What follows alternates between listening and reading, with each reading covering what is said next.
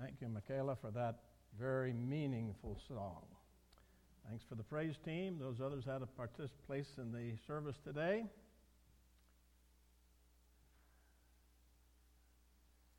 Yeah, bony fingers.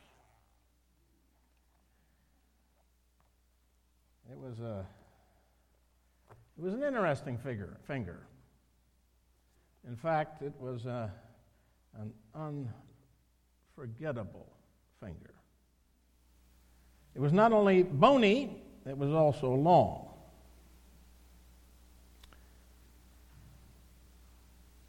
And most important, it was pointed at me and a group of other young people in an Adventist Sabbath school. The finger was connected to an old lady. She must have been 40. But when you're 18, 40 is ancient.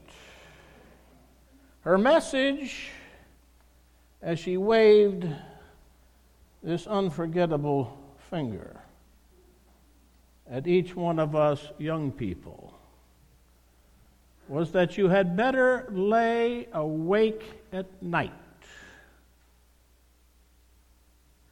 and remember every sin you have ever committed.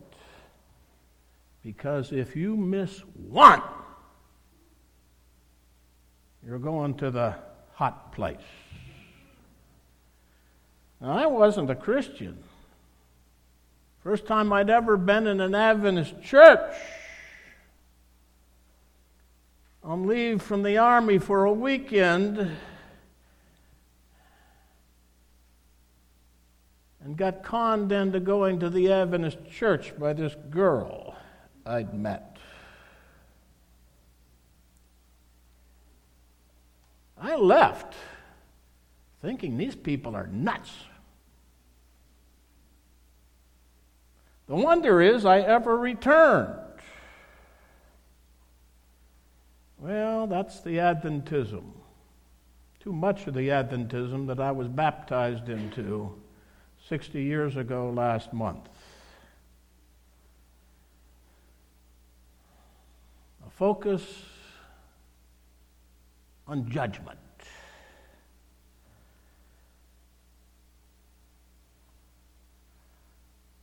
The judgment was serious business, and you never knew if you'd confessed that last sin. The premise almost was, I don't think it was ever spoken, but that God is out to get you. And the judgment is his tool. And you never knew when your name would come up and your case would be settled forever. Well, that was not a comforting theology, but it's one I bought into, and 8 years later, it's one that drove me out of the ministry and out of the church.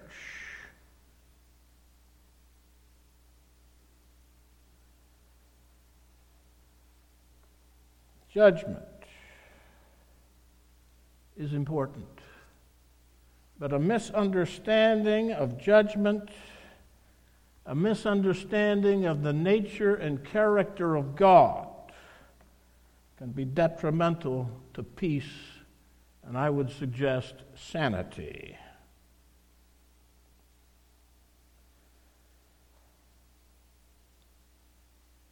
That theology led to insecurity, uncertainty regarding one's standing with God.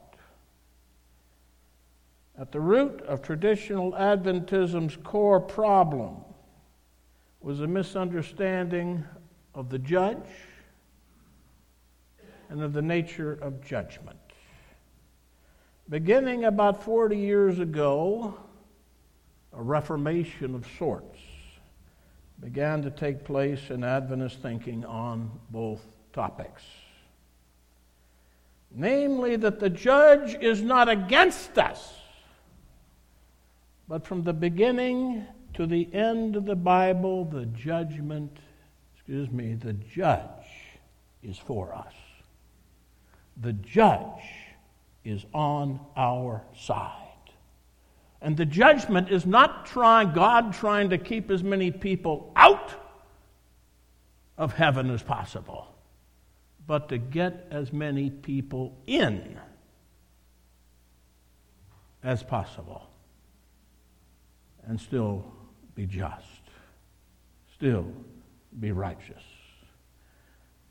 The biblical picture, places like Daniel 7:22 and many, many other places, is the judgment is for the saints.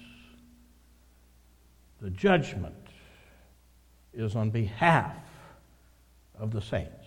Judgment is gospel. I'm going to write a book on that topic. I'll probably die before I get around to it. Judgment is good news. That's the teaching of the New Testament. And I could preach a sermon on that right now, but that's not where I'm supposed to go. Clearing up misunderstandings on those topics allowed us to focus on something really important. Biblical concepts related to grace in new ways and how that affects Christian living. And there we got a whole series of sermons that needs to be preached.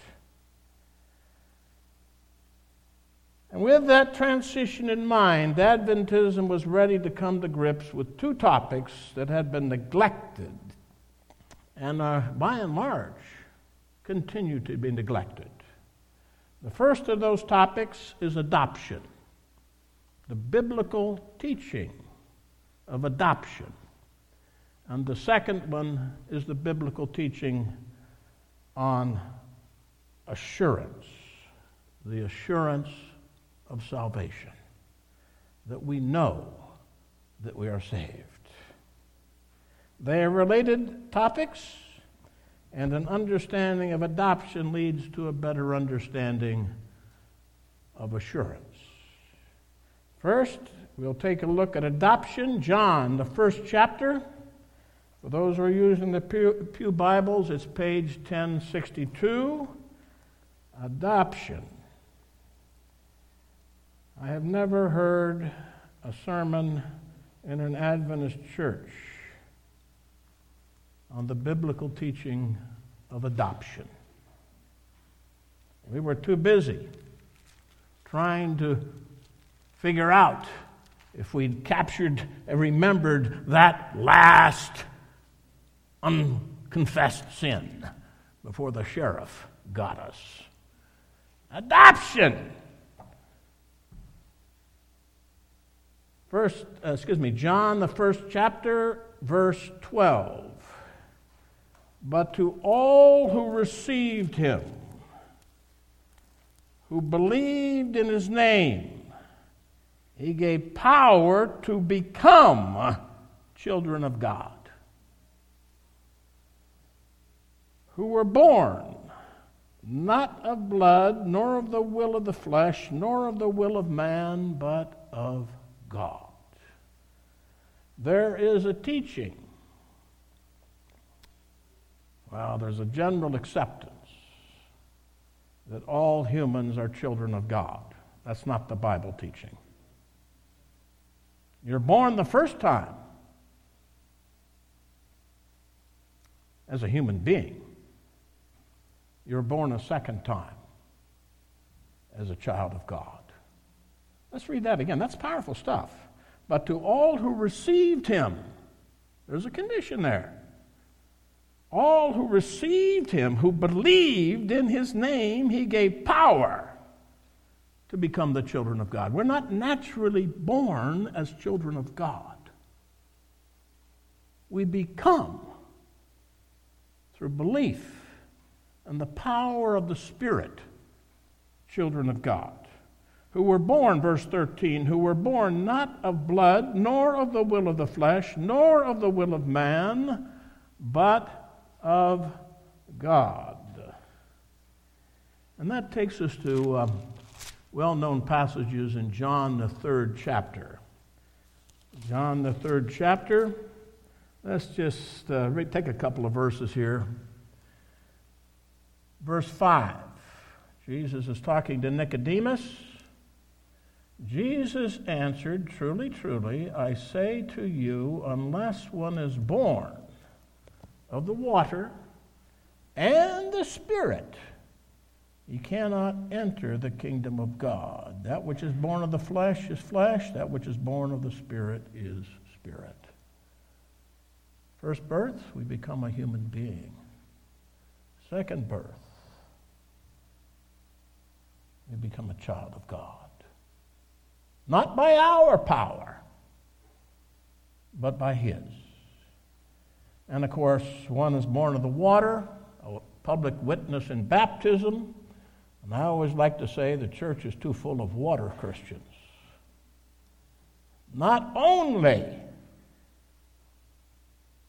do we witness and are reborn in the water, the death and the resurrection, death to an old way of life and resurrection to a new, but the Spirit, it's Jesus' Spirit that empowers us, that makes that transformation.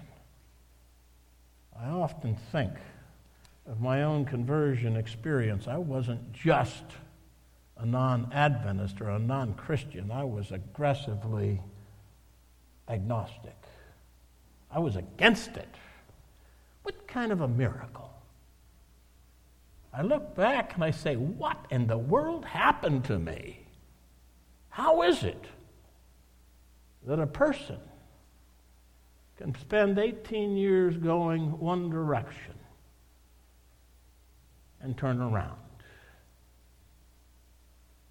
Only by the power of the Spirit. Jesus couldn't explain it. He just says, like the wind. By the word wind is another word for spirit. You can see where it comes from and you can see where it's going, but we don't know fully how it works. One last thing here in John the 3rd chapter, verse 16. Oh, we know these. For God so loved the world. I mean, He's our friend. He loved us, we read in Romans 5, not because we were good. We loved us when we were His enemies. Woo. For God so loved the world that He gave His one and only Son, that whosoever believes in Him should not perish but have eternal life. For God sent the Son into the world not to condemn the world, but that the world might be saved through Him. He who believes in Him is not condemned. He who does not believe is condemned already, because he has not believed in the name of the only Son of God. And this is the judgment, that the light has come into the world, and men loved darkness. Judgment is a biblical topic. It centers on how I relate to Jesus as Savior, Lord, and friend. Now, I'm trying to think of how much time I got. I hate that clock back there. But I really don't care. You can't get up and leave, and I certainly can't. So we're going to go to Galatians, the 4th chapter. Galatians, the 4th chapter, and that's page 1170 in the Pew Bible, 1170. I just want to go through this one quickly. Galatians 4. Galatians 4, verses 4 and 5. But when the time had fully come, God sent forth His Son, born of a woman, born under the law, to redeem those under the law, so that they might receive adoption as sons and daughters. And because you are sons and daughters, God has sent the Spirit of His Son into their hearts, crying, Abba, Father. Abba. It's a term of endearment, like daddy. Abba, Father, so that through God you are no longer a slave of Satan and sin, that's my words, but a son of God. And if a son, then an heir. One last text on adoption, and that's Romans, the 8th chapter. Romans 8, page 1133 in the Pew Bible. Romans 8. So then, this is verse 12. So then, brethren, we are debtors, not to the flesh, to live according to the flesh. For if you live according to the flesh, you will die. But if by the Spirit you put to death the deeds of the body, you will live. For all who are led by the Spirit of God are sons of God. For you did not receive the spirit of slavery to fall back into fear, but you have received the spirit of adoption. When we cry, Abba, Father, it is the Spirit Himself bearing witness with our spirit that we are the children of God, and if children, then heirs of God and fellow heirs with Christ, provided we suffer with Him, in order that we may also be glorified with Him. One of the Bible's great teachings, that self-centered human beings can be adopted into the family of God. A few things I'd like to say about adoption. Number one, adoption is a total break with the old family. And the acceptance of a new family with all of its rights and privileges and responsibilities. In short, if you belong to the family of God, if you've been adopted, you will not live like the devil or his children. Adoption changes every aspect of our daily lives. Second, adoption is a gift of grace. It's not something we deserve, it's something that God sent Jesus to provide for us in spite of ourselves. Thirdly, when Christians are fully adopted into God's family at the present time, but the fullness of the benefits of adoption will not take place until the second advent itself. God takes our adoption seriously. When we accept the benefits of God's grace in Christ's sacrifice, we are truly a part of the family of God. And just as, well, I'll tell you about my kids. I'd like to tell you that I had perfect children. But if they weren't related to me. There were times I was tempted to throw them out of the family. But they're my kids. You love them in spite of themselves. And that's the way it is with God. He doesn't throw us out of the family just because we've had a problem. He knows we're going to have problems. We're part of the family. And if we got a problem, He holds us fast. He doesn't turn on us. God is for us in every possible way. God is not looking for an excuse to disown us. God holds us tight, even when we rebel against Him and make massive mistakes, and at times even question His leadership. Read the Psalms someday with both eyes open. There's some real doubters out there. Okay? God forgives us 70 times 7 and then more, and holds us tight to Himself. key word here is that God holds us tight. And that brings us to the doctrine of assurance.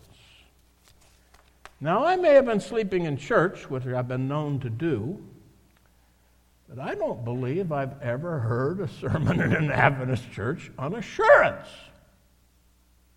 Until last week. I was in Ukiah visiting my mother. Some people say, man, you got a mother? I said, well, you think I got a virgin birth? She just lived a long time, that's all. Still going at it. Great sense of humor. Anyway, I heard last week a sermon on assurance. So I went up and told the preacher, I said, man, that's what I'm going to preach on next week. Different approach, naturally. Assurance in the place of fear and judgment, the biblical teaching on assurance, I should say fear of judgment. The biblical teaching on assurance provides comfort and hope. Hope for God's children who, according to Romans 7, are having a rough time on this earth. Suffer from imperfect bodies and imperfect minds, and often do things they'd rather not. Back to the Gospel of John, page 1076, John the 10th chapter. John 10. John 10, we'll begin with verse 27. John 10, verse 27. Jesus speaking, my sheep hear my voice, and I know them, and they follow me. And I give them eternal life, and they shall never perish, and no one shall snatch them out of my hand. No one shall snatch them out of my hand. God knows us. He knows his sheep. Now, you may be flattered to be a sheep of God, but I'm going to tell you something right now. There's nothing stupider on the face of an earth than a sheep. They can't even find their way out of the barnyard. God knows us. He knows his sheep. He knows the good parts about his sheep, and he knows the bad parts about his sheep. And we have three great promises in verse 28.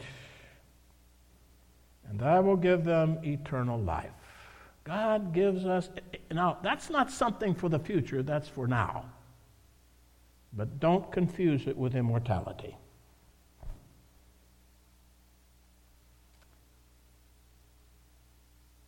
You will die the first death. But that's not a death, that's a sleep, that's an intermission. Immortality, according to 1 Corinthians 15, verses 52 to 54, comes at the second coming of Jesus Christ. We have eternal life now. We may sleep a bit, but the great teaching of Scripture is we'll be raised at the last day and meet Jesus in the air. We have now eternal life. That's a truth. Reiterated over and over again in the Gospel of John. Secondly, we have life without end. Yes, it has an intermission, but when you have immortality, that means it's impossible to die. That's the gift of God at the second coming of Jesus. And thirdly, no one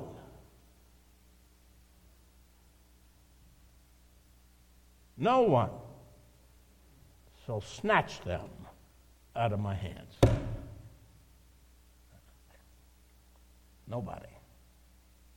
Nobody can. This is a promise. We have assurance. I'm going to read those two verses again, 27 and 28. My sheep hear my voice, and I know them, and they follow me, and I give them eternal life, and they shall never perish, and no one shall snatch them out of my hand. This is the biblical teaching of assurance. And I want to make one point crystal clear. It is not our feeble hold on Christ that is the foundation of life eternal, but his firm grip on us. It's not your faith. It's not your grip on him. At the best, we're pretty puny creatures. I'm going to say that again. It is not our feeble hold on Christ that is the foundation of eternal life, but his firm grip on us. God's promises do not depend upon me, but on him. They do not depend upon you, but upon him. And that's good news. No one can undo our adoption. No one. Here is the foundation of the Bible's teaching on assurance. The divinely given confidence of believers that they are truly saved in Christ for all eternity. Now we go to chapter 8 of Romans. Chapter 8 of Romans, page 1132. 1132 in your Pew Bible, Romans 8. We're actually going to start out in Romans 7. Romans 7 is a pretty miserable chapter. Paul says, man, I'm having trouble. We're all having trouble. We know what's right, and we do what's wrong. We know what we ought to do, but we're messed up. Not a very happy chapter. Now, maybe some of you think you're not messed up. That just means you're more messed up than you think you were. Paul cries out in chapter 7, verse 21, so I find it to be a law that when I want to do right, evil lies close at hand. For I delight in the law of God in my inmost self, but I see in my members another law at war with the law of my mind and making me captive to the law of sin which dwells within my members. Wretched man that I am, who will deliver me from this body of death? Wow. Who will deliver me? And in the next verse, verse 25, thanks be to God through Jesus Christ our Lord. Jesus rescues us from ourselves. The explanation goes on in verse 1 of chapter 8. There is therefore now no condemnation for those who are in Christ Jesus. What a powerful, powerful verse. There is now no condemnation to those who are in Christ Jesus, who have been adopted into the family of God. Verse 2, for the law of the Spirit of life in Christ Jesus has set me free from the law of sin and death. For God has done what the law, weakened by the flesh, could not do, sending his own Son in the likeness of sinful flesh, and for sin. He condemned sin in the flesh, not only lived a perfect life, but died for me on Calvary, and set the foundation for grace, adoption, and assurance.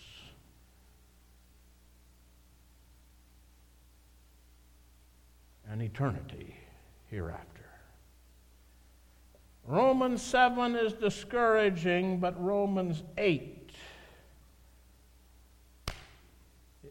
is probably one of the most Well, I'm not going to say probably. It is one of the most important chapters in Scripture. It starts out with no condemnation. We're going to roll fast now, but by the time you get to the middle part, we've already been here. It talks about you've been adopted into the family of God. You're not only not condemned, you've been adopted. And it ends in a massive hymn of triumph.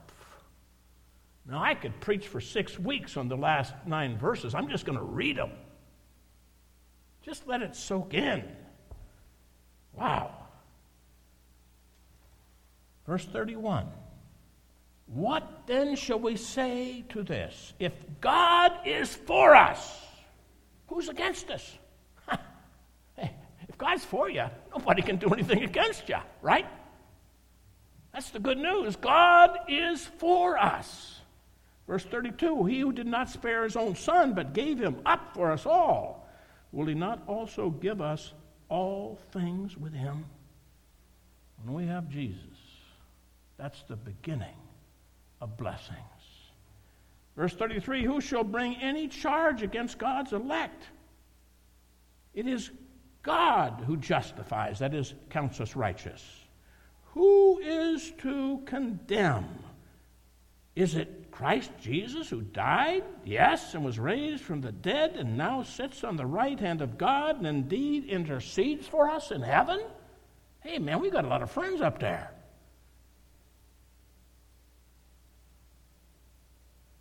This is powerful stuff.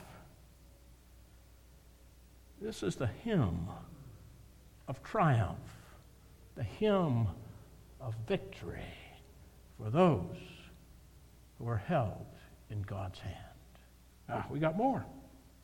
Verse 35. Who separates us from the love of Christ? Who shall separate us from the love of Christ? Shall tribulation or distress or persecution or famine or nakedness or peril or sword? No! There's nothing that can separate God's children from his love, from his care for us, for his holding of us. Verse 37, now in all these things we are more than conquerors, super conquerors, through him who loved us. For I am sure that neither death, nor life, nor angels, nor principalities, nor things present, nor things to come, nor powers, nor height, nor depth, nor anything else in all creation will be able to separate us from the love of God in Christ Jesus our Lord. That is a hymn of triumph and victory. We have assurance in Christ.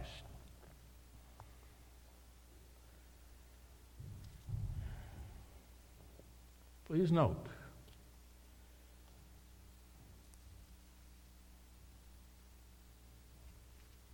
our confidence is not in our love for God. Let's put it this way, our love for God is frail, fickle, and faltering. Maybe you wake up every day with having that sunny attitude that says, God, I trust you all the way. And you don't let it get you down what's happening that day. I wake up I have good days and bad days. My confidence is not in my love for him. My confidence is in his love for me. Because he not only will he not let me go, but he'll let nothing get between us. However, being a member of God's family and saved in Christ does not mean that nothing bad can happen to you. This is an important qualification. Bad things happen to God's children on this earth. John the Baptist, Jesus says, the greatest human being, and yet his head ended up on a platter. Jesus, Son of God, lived a perfect life and got a cross. But here we have a most precious Bible insight and Bible promise. Verse 28 of chapter 8. Verse 28. We know that in everything God works for good with those who love him, who are called according to his purpose. Bad things happen, but God uses them for our good. I listened to the story of Wendy today. You know, she lost her place, but she got a better one. I think of our own son, Robert, paralyzed from the chest down at the age of 39. A devout Christian. You know what? What's that verse say? We know that in everything God works for good with those who love him. Robert, when he was here in this church not too long ago, said that what happened helped him realize that his hope was not on this earth. It served to refocus his eyes on him with a renewed dedication. And he has opportunities that he never dreamed of. He didn't like his work. It paid well. But now he has a kind of work because of what happened that allows him to do what he's always wanted to do. God has taken something terrible and never think otherwise. Getting paralyzed from the chest down is not a good experience. But God has taken that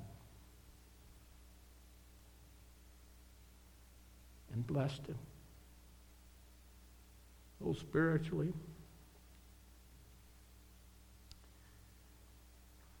and in this world. God has taken something bad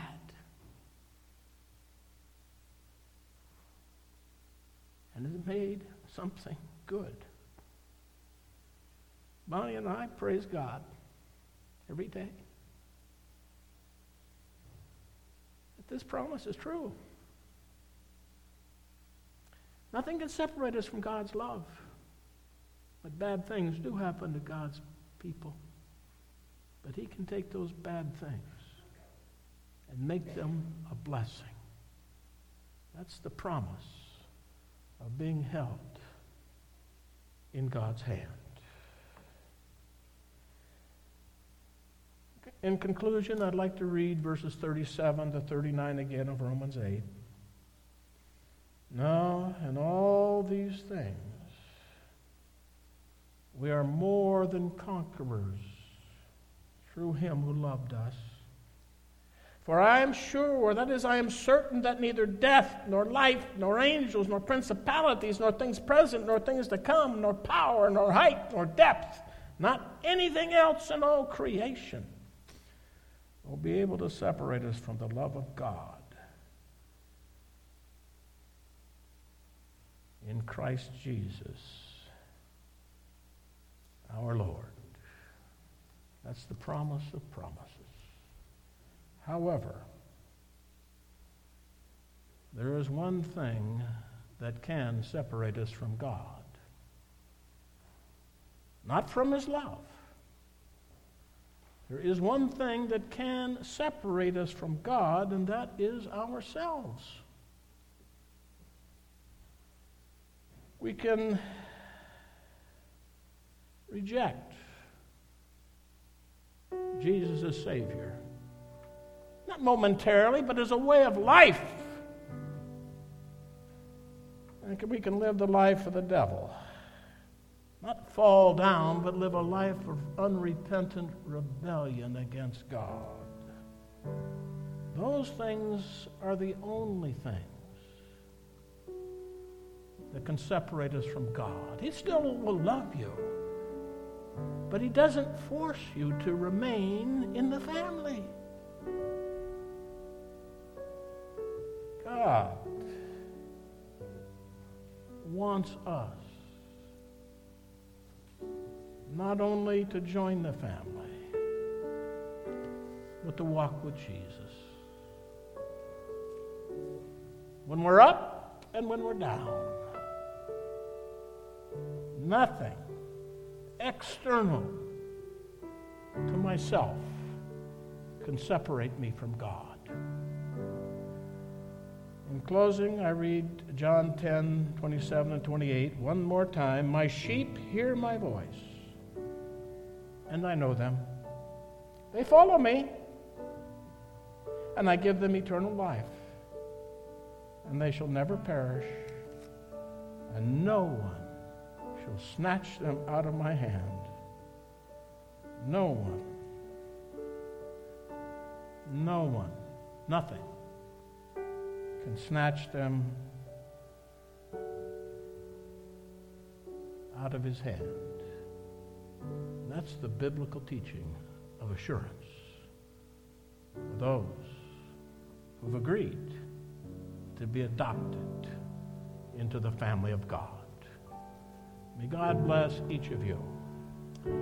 As you think about your own journey and where you are in it today, where you were yesterday, where you think God wants you to be tomorrow, there's not another more important decision that you can make.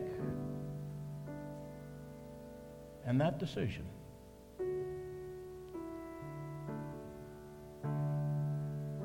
has eternal consequences. God loves you. God's for you. He sent His only, one and only Son,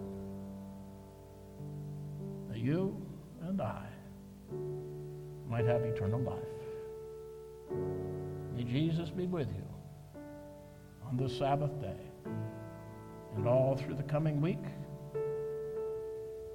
and for the rest of your lives. And may you decide to be with Him. Shall we pray? Our Father in heaven, we thank you, Lord, for your love. We thank you, Lord, for Jesus. We thank you, Lord, that you hold on to us so tight that nothing can snatch us out of your hands. Help us, Lord, to live the privileges of our adoption. Lord, we look forward to that day when the earth is behind us and we have nothing but eternity ahead. Help us, Lord, today and every day to walk with you is my prayer. In Jesus' name, amen.